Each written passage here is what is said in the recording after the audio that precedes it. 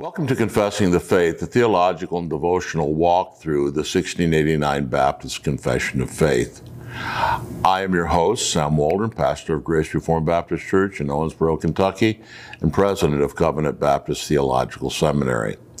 We have been considering chapter 14 of the Confession, which opens up the subject of saving faith. We have worked our way through its 3 paragraphs. In this talk, I need to say something about the nature of saving faith. Reformed theology traditionally speaks of saving faith as consisting of 3 things. The Reformed taught that faith consisted of notitia, knowledge, assensus, or assent, and fiducia, trust.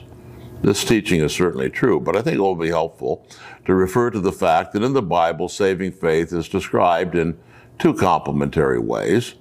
Faith is first of all conviction of the truth of the gospel. We might say it is believing that. And then faith is commitment to the Christ of the gospel, or we would say believing in. Let me very briefly present these 2 ways in which saving faith is shown in the Bible.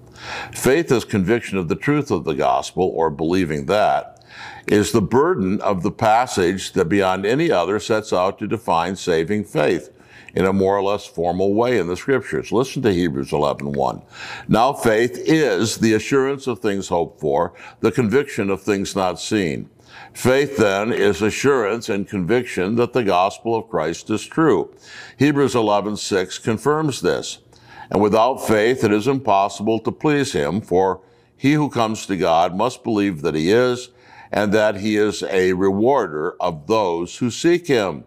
Faith is believing that the gospel and its promises are true.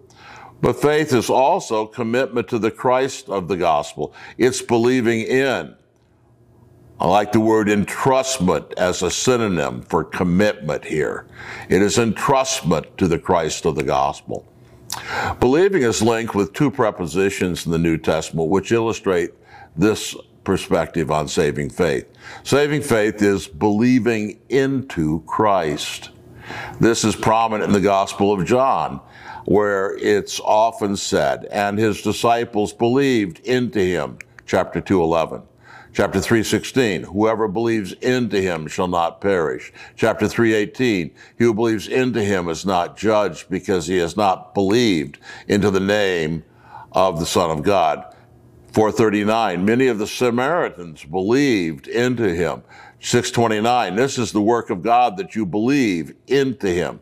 In each case, the preposition is into and speaks of movement into or commitment to Christ. The second significant preposition used with believing is upon. This speaks of resting upon Christ.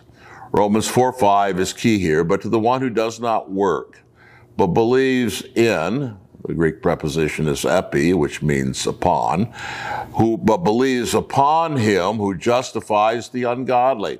The same preposition is there in Luke 24:25 when Jesus, addressing the 2 slow of heart disciples on the road to Emmaus, says, "O foolish, slow of heart, to believe in," that is to say, upon, "all that the prophets have spoken." A disturbed soul is contrasted with believing upon the prophets and the calm it gives. So this is the biblical description of saving faith. It is conviction of the truth of the gospel. It is believing or commitment to the Christ of the gospel.